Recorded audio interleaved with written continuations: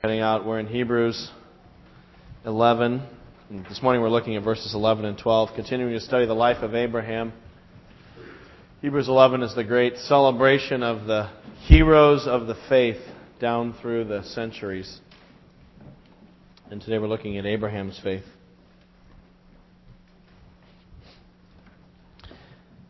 What do you do when, and how do you generate faith when the circumstances around you seem impossibly hopeless? How do you continue to trust in the promises of God and walk by faith as a Christian when you look at the things arrayed against you and you say, there's no way. This is going to take a miracle for God to fulfill His promises and come through in this particular situation? Have you ever been at a place on your Christian journey with Christ, walking the road of faith, and suddenly the road of faith seems to lead directly to the base of a large brick wall that extends in either direction as far as you can see? And you go, wait a minute, I thought this is where I was supposed to go. How do I keep going? How can God do this? How can I overcome this obstacle? Will God really fulfill His promises? Maybe you've even reached the point or toyed with in your mind of simply walking away from your faith and saying, forget it. There's no way. And I'm just going to pack it in. I've done enough. I need to just find a different path or a different road. How do we continue to generate faith in those circumstances? Well, this morning we come to Abraham again. We saw him last Sunday when we started studying his life in verses 8 through 10. Today we look at him again. And what we see in the life of Abraham is that he was a man who experienced an acute testing of his faith. That was not only an acute, difficult test, but a test that extended over several years. In fact, perhaps even several decades. So not only was he in a painful, excruciating test where God had given him a promise that seemed absolutely impossible, that there was no way it could come to pass. God gave him this promise, and Abraham had to wait by faith and trust God's promise that seemed crazy, and he had to do it over an extended period of many years. That's why he's the great man of faith in the Old Testament. Because his entire life is an extended, acute test of faith in many ways. And what we see in Abraham's life, and we're going to see this morning, is that the way he fostered his faith, the way he continued to generate faith in God through that test, wasn't by looking into himself to try to gym up some faith. You don't get faith by kind of rubbing your temples and saying, okay, I'm going to believe. Here we go. It's not how it works. It's not believing something in yourself, nor is it figuring out how to manipulate your circumstances. That's not how you generate faith. Okay, if I tweak that and I tweak that, we can solve the problem here. We get faith by looking not inwards but upwards to God. Abraham extended his faith by focusing on the faithfulness of who God is. And it's because of God's faithfulness, because Abraham knew that God was a great God who could fulfill His promises, that Abraham was able to continue trusting this promise that God had given him. And by the way, what was the promise that God gave to Abraham? Well, God promised Abraham that Abraham would have a son. Look at our text. It's Hebrews chapter 11, verses 11 to 12. It says, by faith Abraham, even though he was past age, and Sarah herself was barren, was enabled to become a father, because he considered him faithful who had made the promise. And so from this one man, and he as good as dead, came descendants as numerous as the stars in the sky, and as countless as the sand on the seashore. So here we have the summary of this promise. God promised Abraham that he would have a son, even though it seemed impossible given the physical circumstances. Now, if some of you are using an English translation of the Bible other than the New International Version, which is what's in the Pew Bible, your translation may say, by faith, Sarah was able to conceive a child. And so this is actually a very tricky verse in Greek to translate, and without getting into the grammar of it and the structure, it's one of those tenuous verses. I think in this case, the New International Version actually has the right translation. I would side with saying, by faith, Abraham, and then putting Sarah in as a parenthetical comment. But like I said, regardless, the point is the same. there was a miraculous conception of a child. That's the point. That God gave power to this couple that shouldn't have been able to have a child. If you look again in the text, look at the obstacles. Abraham was past age. He was aged, and I don't want to get into the Greek and the grammar, but essentially what it's saying is that he was impotent. He was old and he was unable to have children anymore. And Sarah was barren. She had been infertile her whole life. She had never been able to have kids. And now they were well advanced in years, and God gave them this promise. And Abraham was able to persevere. So there you go. Impossible situation. Older couple, never been able to have kids their whole life. And now they're well advanced in years, and God's given them this promise that He's going to have a son. How did Abraham press on in faith?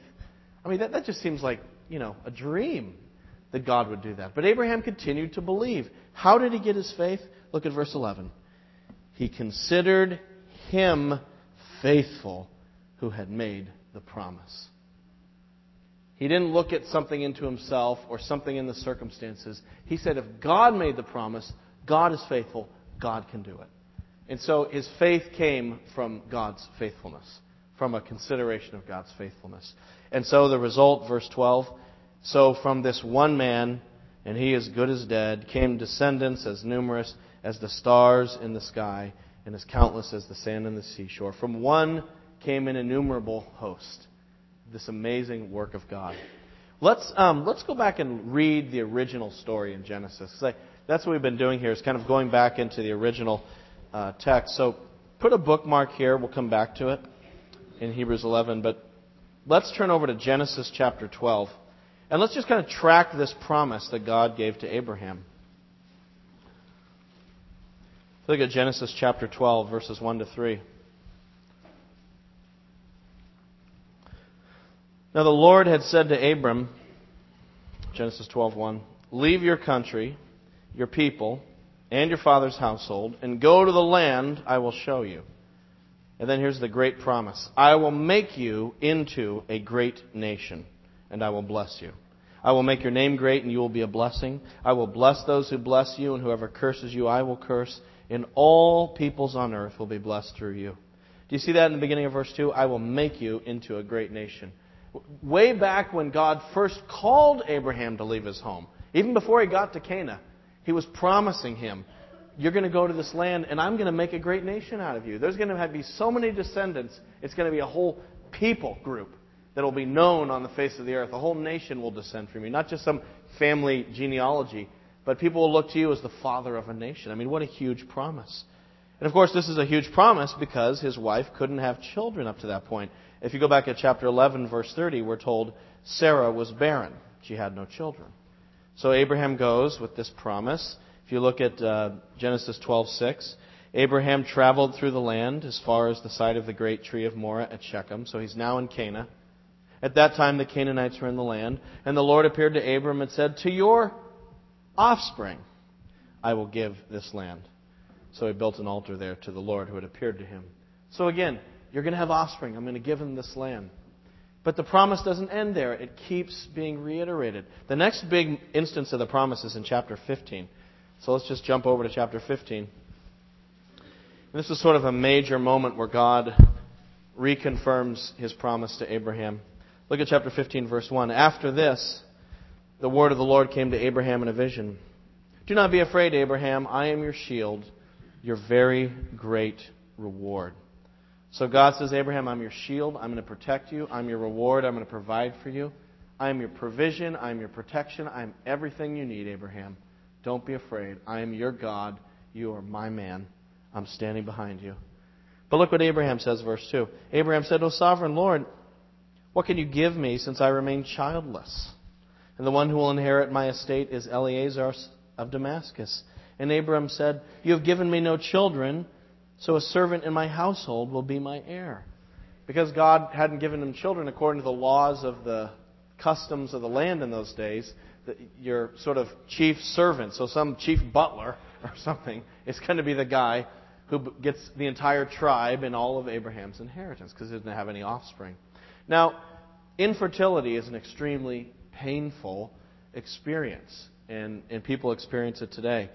But back in those times, it was sort of doubly painful. Because not only was it just painful because, a couple would want a child, but it was painful because it was seen as a curse of God, really. The basic blessing in an agrarian culture is to have sons, because otherwise, how are you going to do the fields and the farm and take care of things? And who's going to carry on the family lineage? So there was a great sense of God's blessing in that. It was probably even stronger than we would associate with it today. So basically, Abraham's saying to God, look, you say you're my portion, you say you're my reward. You haven't even given me the one blessing that's kind of the most basic blessing you could give people that they would expect from you, God.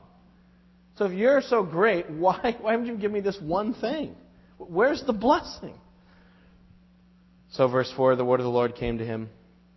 This man will not be your heir.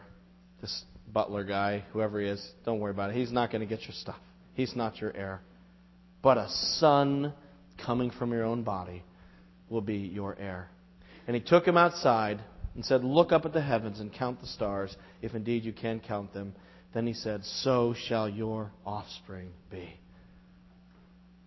Just imagine this moment of him looking out at the stars and seeing the Milky Way at night, seeing all of them out there, and God saying, this is how many great-great-grandchildren and great-great-great-great-grandchildren and great-great-great-great-grandchildren you're going to have.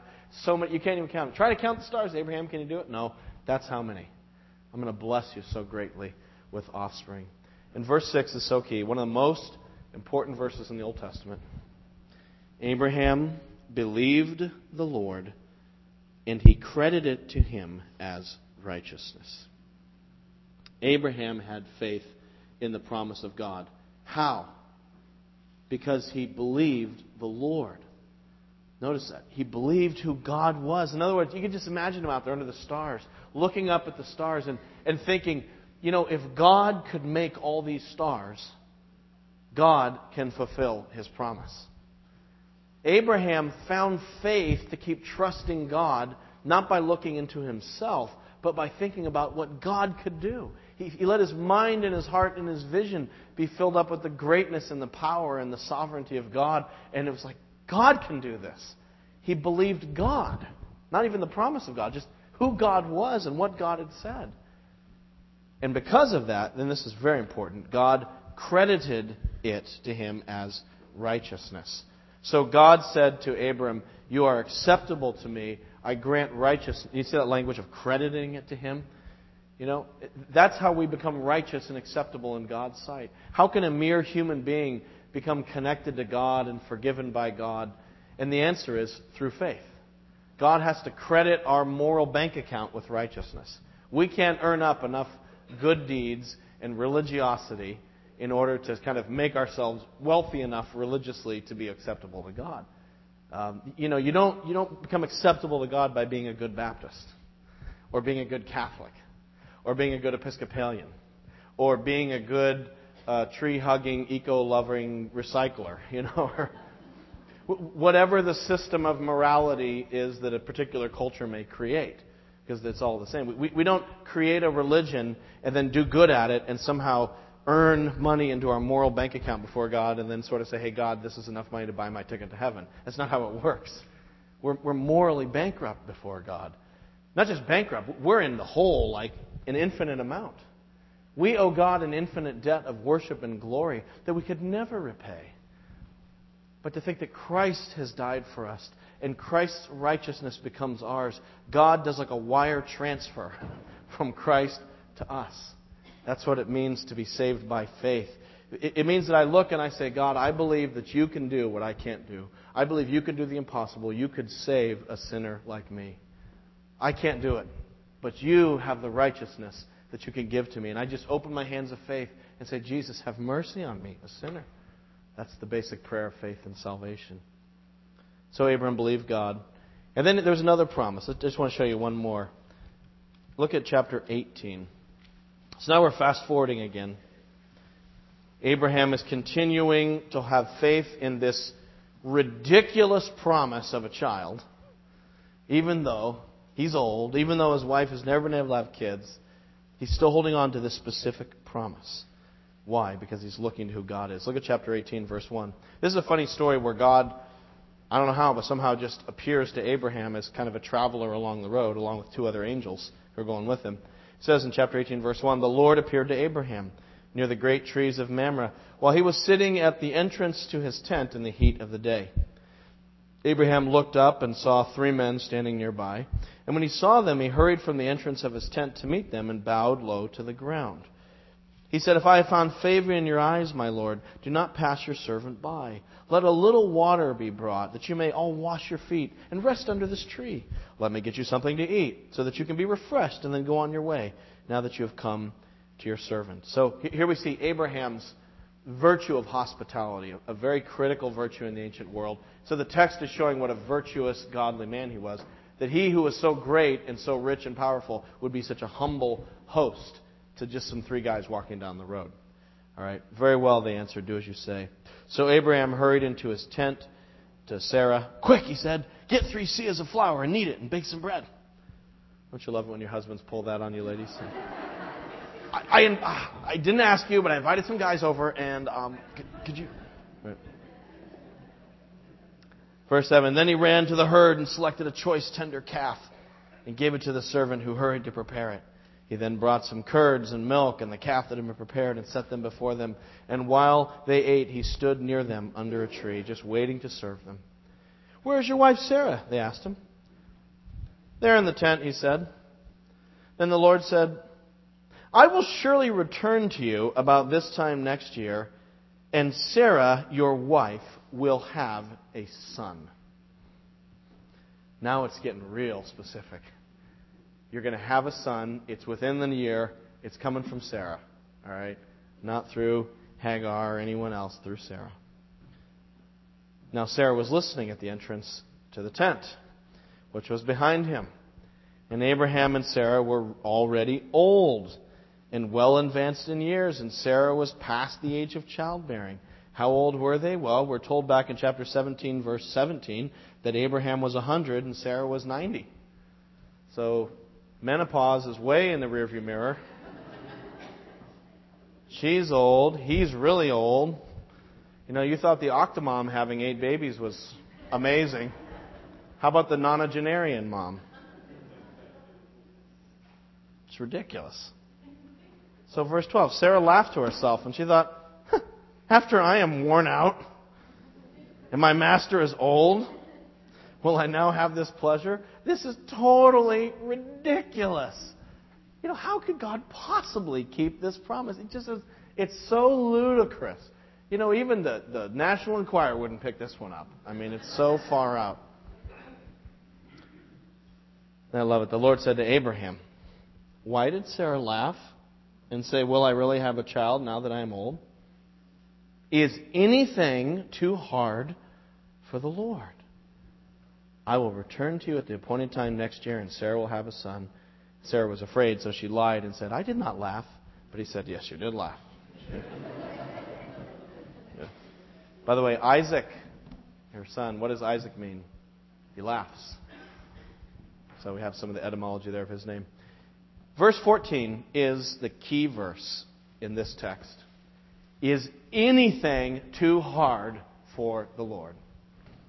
That is the question. That is the question that when we find ourselves at the brick wall of impossibility with the promises of God leading directly toward it, this is the question we have to ask. The question is not, how am I going to do this? The question is not, okay, how can I work this? I'm going to figure this out. You know, I'm suave. I'm savvy. I'm going to calculate a way around this situation. The question we have to ask in impossible situations is anything too hard for the Lord? The point is to look to who God is and to say, can God do this? If God's promised X, can God do it?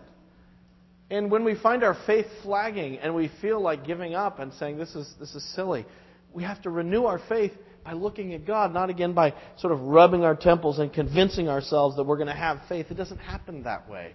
Faith is something that God gives. It's a gift. And we get it by meditating on the greatness and faithfulness of God. I love this quote from George Mueller, the great 19th century man of faith who started an orphanage on faith. He said, faith does not operate in the realm of the possible. There is no glory for God in that which is humanly possible. Faith begins where man's power ends. Is anything too hard for the Lord? Reminds me of another miraculous birth story in the Bible, in the New Testament. This was miraculous not because the lady was old, but because she was very young. In fact, she was unmarried. In fact, she was a virgin. And the angel appeared to her and said, Mary, you're going to have a child. She said, how can this be? I'm a virgin. I'm unmarried. I've never been with a man. How can I have a baby? And the angel said, is anything impossible for God? Nothing's impossible for God. Almost the same language. This idea that God can do anything. Think about who God is, Mary, not who you are or what the situation is. If God has promised it, He can accomplish it.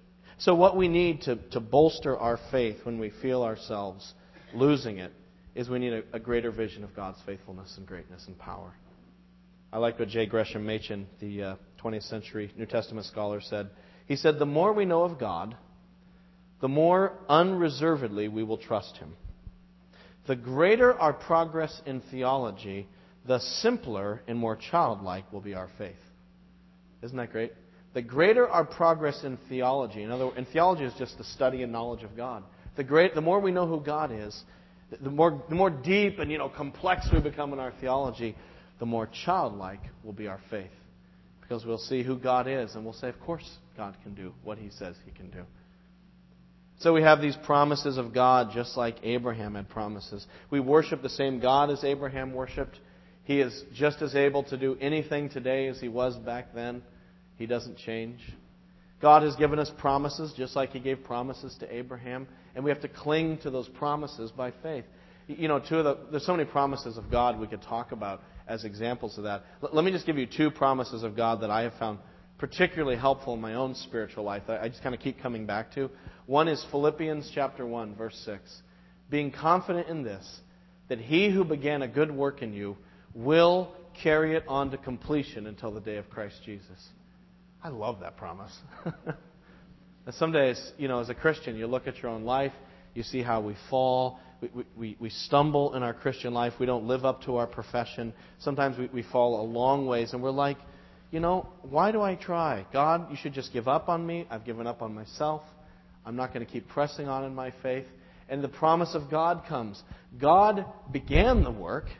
God will finish the work. And I look sometimes at my situation, I'm like, you can. I'm finished. I'm finished. And God's like, no, I'm not finished. And I'm going to carry it on. And so how do you keep going when you're faced with failure and disappointment in the Christian life? You look at God and see that He can save and He can transform lives. Another promise of God that's really sustained me through different circumstances is the one that many of you know in Romans chapter 8, verse 28, that says, we know that in all things God works for the good of those who love Him, who are called according to His purpose. In all things, in all circumstances, God is working for my ultimate good if I'm a follower of Christ.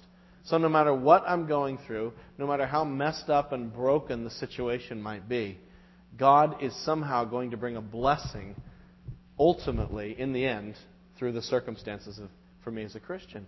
And sometimes that's hard to believe. When the thing you're going through is sickness or job loss or a rebellious child or a major blow-up or like 4 of those things happening at once, which sometimes happens, you just think, God, there's no way. This is just too broken. I'm living in a rubble heap of a life. The walls of Jerusalem are broken down and burned, Nehemiah. You can't build anything out of this. And God says, I can bring good out of evil. And so we have to look to Him. And we say, the greatest good in the universe was brought through the greatest moment of evil. Through the cross of Jesus, God brought the greatest blessing possible. Through the greatest evil came the greatest blessing. So I look at who God is and what God has done, and I say, God can do it again, even in my circumstance. I can trust His promises. So we worship the God of Abraham. We walk by faith like Abraham did. We trust promises like Abraham did. But I was thinking about this text, and as I was studying it this week, something else came to me. And as I thought about this more, I got really fired up. This is the thing I've just been dying to tell you, so I've been working my way to this. not only do we worship the same God of Abraham, not only do we walk by faith like Abraham, not only do we trust promises like Abraham, but we specifically trust and apply to ourselves today this very promise that God gave Abraham. In other words, the promise that God gave to Abraham 4,000 years ago directly applies to us today. Maybe you're going like, huh? Are you saying I'm going to have a kid? Some of you elderly couples out there fidgeting nervously. No, that's not what it means. That was the promise to Abraham for Isaac. All right? God may bless with children, He may not, but that was promise was for Abraham. Nor does the promise apply to us to make a great nation, because that was done to the people of Israel. Right? You know the story. Abraham had Isaac. Isaac had Jacob. Jacob had 12 sons who became the 12 tribes of Israel. So from him came the great nation. So that doesn't apply to us, except that we look back and we see that God fulfilled His promise by making a great nation. So how does this apply to us? Well, it's the third phase of the promise, which is that all the nations would be blessed through Abraham. Go back to Genesis 12. Let's check it out. Genesis 12, verses 2 to 3. Let's look at that inaugural promise again. To Abraham, God says, I will make you into a great nation, and I will bless you. I will make your name great, and you will be a blessing. I will bless those who bless you, and whoever curses you, I will curse. And all peoples on earth, in other words, all nations, all people groups, all gatherings of people with their different cultures and languages, all peoples will be blessed through you. So the promise to Abraham is not just that he'll have an Isaac, and not just that out of Isaac will come an Israel, but that out of that, God will bring a blessing to all the nations on the earth, which would include us. Or look at Genesis chapter 17. Here's another one of those promise passages. We skipped over this one, but I know I was going to come back to it. Genesis 17. When Abraham was 99 years old, the Lord appeared to him and said, I am God Almighty. I love that. I am God Almighty. Remember who I am. Focus on me. I'm God Almighty. Walk before me and be blameless. I will confirm my covenant between me and you and will greatly increase your numbers. So he's already promised Abraham, covenanted with him, he's going to give him any offspring. God's like, I'm just here for a confirmation check. Just to remind you, I'm still going to do what I said I was going to do. You thought I've been gone a long time, it's not going to happen. Don't worry. I'm reconfirming this is still going to happen. So Abraham fell face down. God said to him, as for me, this is my covenant with you. You will be the father of many nations. Not just a great nation. Do you get that? Many nations, plural. So Abraham will have a son. He will have a nation come from that son. But he will become the father of many nations. So there's a broader scope, even beyond Israel, even beyond the Jews. Then he changes his name, verse 5, to reflect this promise. No longer will you be called Abram, your name will be Abraham, for I have made you the father of many nations. Abram, the Hebrew word is Av, which means father. Ram or Rum means to be exalted. So it's exalted father is Avram. But Avraham means father of many nations. So God's like, I'm so certain that I'm going to do this, I'm changing your name. Forget Abram, that's old. You change the business cards, you got to change the yellow book pages. You're Abraham now. You got it? Father of many nations. So the promise to Abraham is that through him, all nations would receive a blessing. Now, how did that come to pass? How does that prophecy get fulfilled? How does that promise to Abraham get fulfilled? And as we look to the pages of the New Testament, the apostles go at great lengths to show us that it is through Jesus Christ that God fulfills this promise to Abraham. That out of Jesus, the true seed of Abraham, as we find out in Galatians chapter 3, that through him, the blessing of Abraham of faith and righteousness is going to come to all the nations on earth. That through Jesus, who in many ways is in a sense the summation of Israel. You look at Israel's history, its institutions. I don't want to get too deep into this, but in many ways, Jesus is kind of true Israel. He summarizes and fulfills everything that we had hoped for Israel in the Old Testament. He kind of sums it up in himself. He sums up the temple. He sums up the sacrificial system. He fulfills the law. He's everything. It all points to Him. And so through Him and His death on the cross, there's a blessing now in the gospel that goes out to the whole world. So He rises from the dead and He tells His disciples, take the gospel to the nations. Because now the third phase of the promise of Abraham begins with the coming of Christ. And so the nations are blessed. In what way? They can be forgiven and they can be righteous like Abraham through faith. Even the Gentiles, I'm assuming most people here are Gentiles. Maybe a few of you are Jewish, you grew up Jewish. But the rest of us who are Gentiles from the nations, God has brought a blessing to us through Christ. We've been engrafted into Abraham's family. Let me prove all that to you rather than just asserting it. You need to see this. Turn, one more passage, Romans chapter 4. Romans chapter 4. Romans chapter 4. It's on page 1115 in your Pew Bible.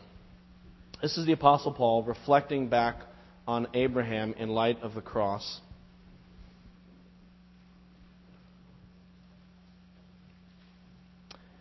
Romans chapter 4, verse 16.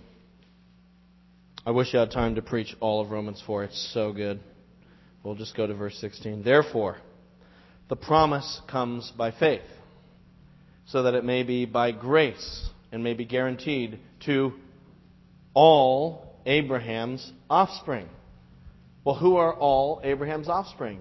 Not only to those who are of the law, which means what? Israel, the Jews, but also to those who are of the faith of Abraham, the Gentiles who've come to faith in Christ. He is the father of us all. As it is written, quotation from Genesis 17, I have made you a father of many nations. So that promise is fulfilled in the inclusion of Jews and Gentiles into Christ through faith in Jesus. He is our Father in the sight of God, in whom He believed, the God who gives life to the dead and calls things that are not as though they were. Does anyone ever go to vacation Bible school or Sunday school or something as a kid, and you learn this little song? Father Abraham had many sons. You guys know that song? Many sons had Father Abraham. And then this line that always confused me as a kid. And I am one of them, and so are you. And I was like, what does that mean? Abraham's not my father. What do you mean, I am one of his sons, and so are you? And what is it talking about? This is what it's talking about. That through faith in Christ, we become the children of Abraham through faith. We become part of the lineage of faith, of those who've been declared righteous before God because we put our faith. And now as those on this side of the cross, we put our faith in Christ specifically. Notice, look at the next verses. Against all hope, Abraham in hope believed, and so became the father of many nations, just as it had been said to him, so shall your offspring be. Without weakening in his faith, he faced the fact that his body was as good as dead, since he was about 100 years old and that Sarah's womb was also dead. Yet he did not waver through unbelief regarding the promise of God. How did he do it? How did he keep his faith strong? How did he not waver? Well, it tells us, because he was strengthened in his faith and gave glory to God, here we go, being fully persuaded that God had power to do what He promised. There it is again. That the way he generated faith wasn't by generating it at all, but just by looking at God and seeing that God could provide what God had promised, that God was able to do anything that God says. So it was a vision of God's faithfulness that evoked a response of faith in Him. This is why, verse 22, it was credited to him as righteousness. Now get this. The words it was credited to him were not written for him alone, but also for us, to whom God will credit righteousness. For us who believe in Him who raised Jesus our Lord from the dead, who was delivered over to death for our sins and was raised to life for our justification. Do you see that? So through faith in Christ, By exercising the same kind of faith that Abraham had, except in this time the promise isn't for a descendant, but the promise is Jesus and His forgiveness.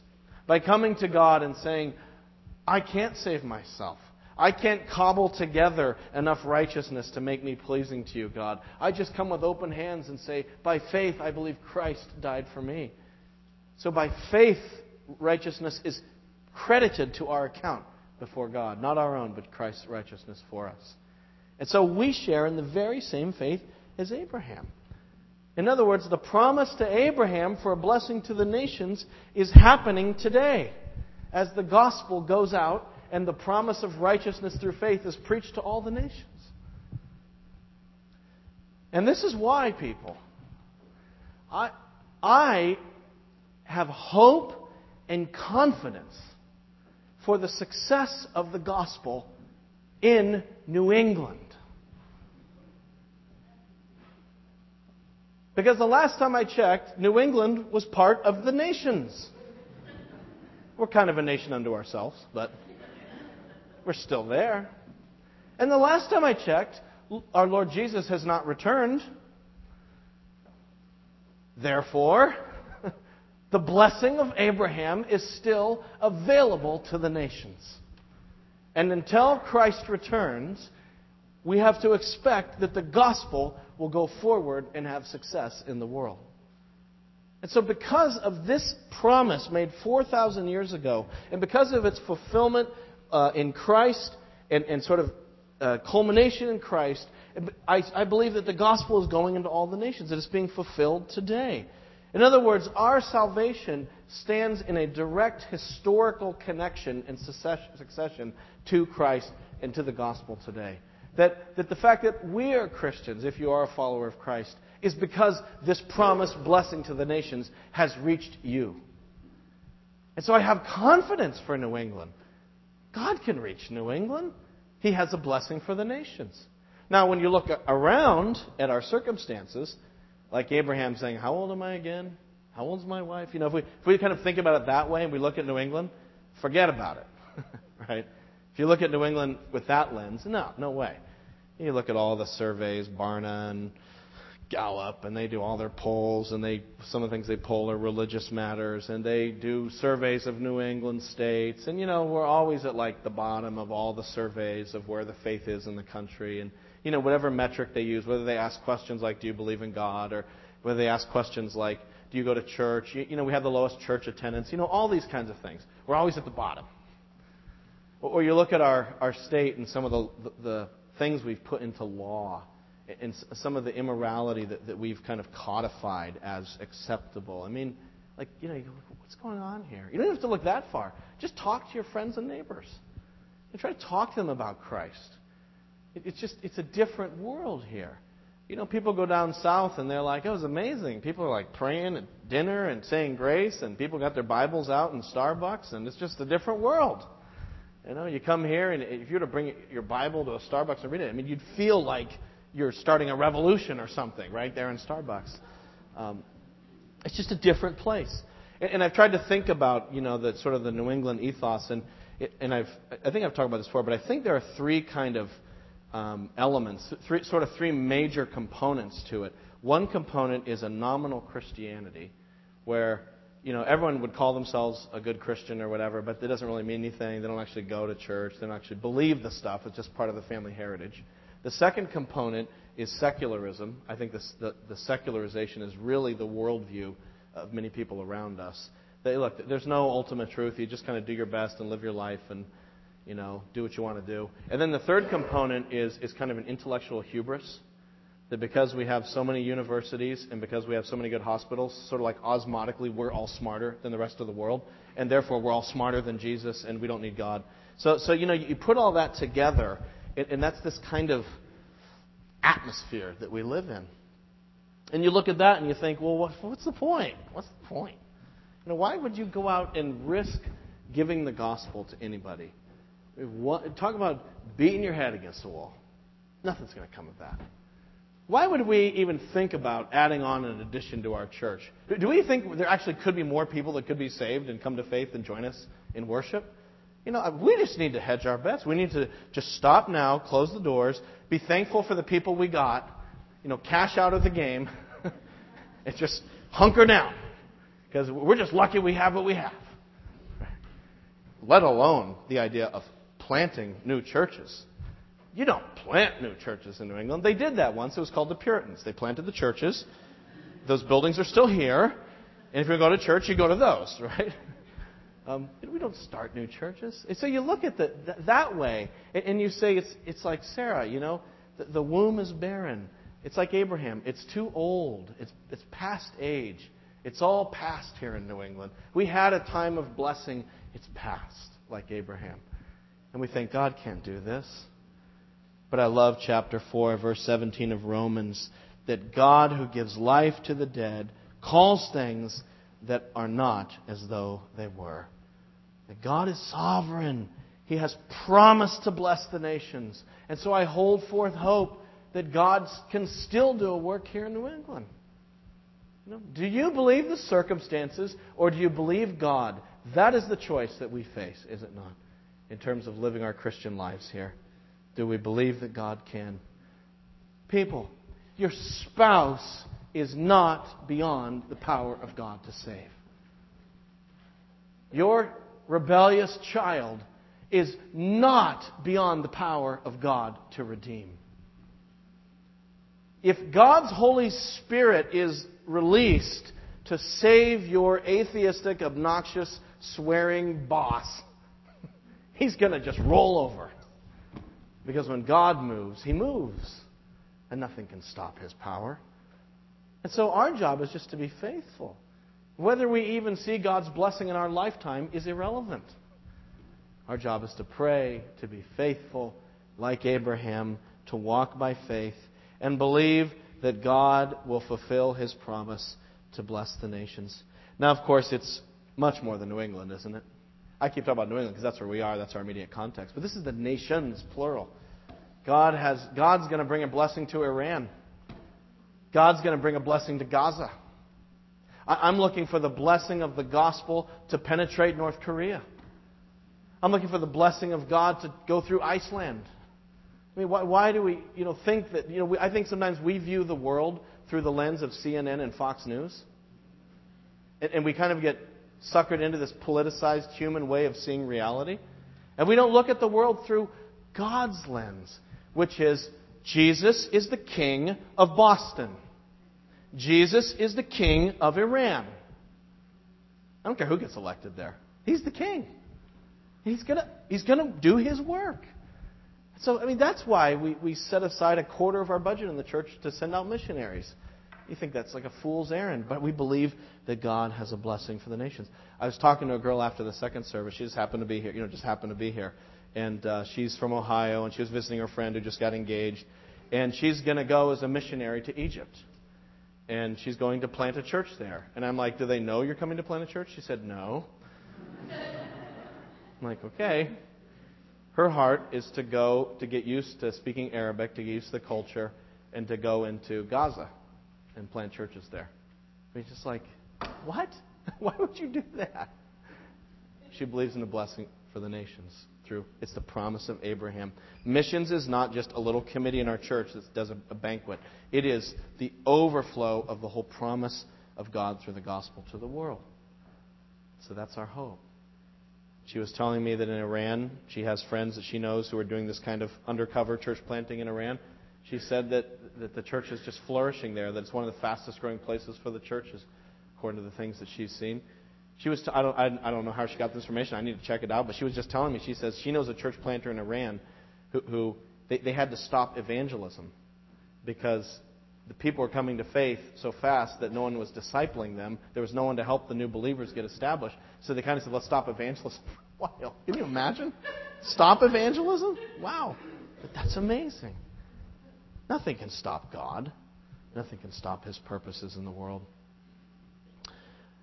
I have like 25 more minutes of things to talk about, but I'm just going to cut this sermon short. Let me close by telling you the story of a Massachusetts boy who went to a faraway land. His name was Adoniram Judson. He was born in 1788. up on the North Shore. His dad was a congregational minister. His dad was a believer. His mom was. Faith didn't take with him. His mom wept for him and prayed for him, and he didn't become. He actually went off to college, and deism was fashionable at the time. He became a deist, and sort of the belief that God created the world, but then kind of went on vacation and left us all here. And it doesn't really matter what you do because God's not really involved. So he became a deist, and there was this really brilliant student at college who convinced him of deism, and so he became a deist and sort of went to live his wild life. Well, when he was 20 years old, he was traveling and stayed at a boarding house for the night. They didn't have motels, but whatever it is, they stayed in bed and breakfast kind of thing. And he was in this room, and apparently there was a man in the room next to him dying. The guy was going through the death throes. He was screaming and moaning all night. So this guy, Judson had to sit there and listen to some guy dying all night in the next room. And all night he kept having these thoughts like, I wonder if that man knows Christ. I wonder if that man is facing eternity with God, if he has peace with God, or if he hasn't made peace with Christ, if he's hanging over the pit of hell. And then he would be like, oh, what am I thinking? I don't believe these things. This is ridiculous. What if my friend from, my deist friend who converted me to deism heard me thinking these things? He was just kind of like, oh, but then he would start thinking again. And so he'd listen to this guy dying all night, and he couldn't help but have these thoughts. And finally the guy died that night. In the morning, was kind of sober, so he asked the proprietor, who was that, by the way? It was the guy who led him to deism in college. Was in the next room dying. And it just rocked him. It rocked him. And he was like, I've got to find Christ. I need forgiveness for my soul. And he became a Christian. He almost immediately joined seminary. He became the leader of the modern missions movement. And just kind of, there's a lot of other things took place. Fast forward, he's with his wife. He's on a boat to India, finally being a missionary sent out by churches up in Peabody and Salem. And was going to India, got there. The East India Company turned him away. They said, no, we don't want this here. So he didn't know where to go. So he went to next door. He went out to Burma. Landed in Rangoon. 0 Christians in Burma. He gets there. He starts to minister for 6 years. Not one person comes to faith. They have a son. Their son dies in Burma. They bury him in Burma under a tree. Just a difficult situation. After 6 years, one person comes to faith in Christ and is baptized. Then a handful. Then he's arrested at some point as a British spy, even though he isn't. And they throw him in jail for 21 months. He's on death row. He's awaiting execution. Just imagine a 19th century Burmese prison. It's just not where you want to be. Tied to bamboo and heavy shackles on his legs that we're told left physical scars for his whole life. Just intense suffering for 21 months in this jail. And it was while he was in jail, there came this moment where there was another prisoner there. And the prisoner, sort of snidely and mockingly said, well, Mr. Judson, what are the prospects of the conversion of the heathen now? And Judson said, the prospects for the conversion of the heathen are as bright as the promises of God. If God has promised a blessing, it will happen, whether he lives to see it or not. But he was released. He ministered in Burma for about 34 years, finally died. After his death, they did a census of the Burmese population, and they counted over 200,000 followers of Christ. God had a blessing for Burma. That was the blessing he promised to Abraham 4,000 years earlier, that is continuing to unfold today. And that blessing is for you, if you will, by faith, extend your heart to Christ, to give up on your own self-righteousness, to abandon your hopes of making yourself acceptable to God, and just come to him with simple faith and receive the righteousness of Christ. Let's pray.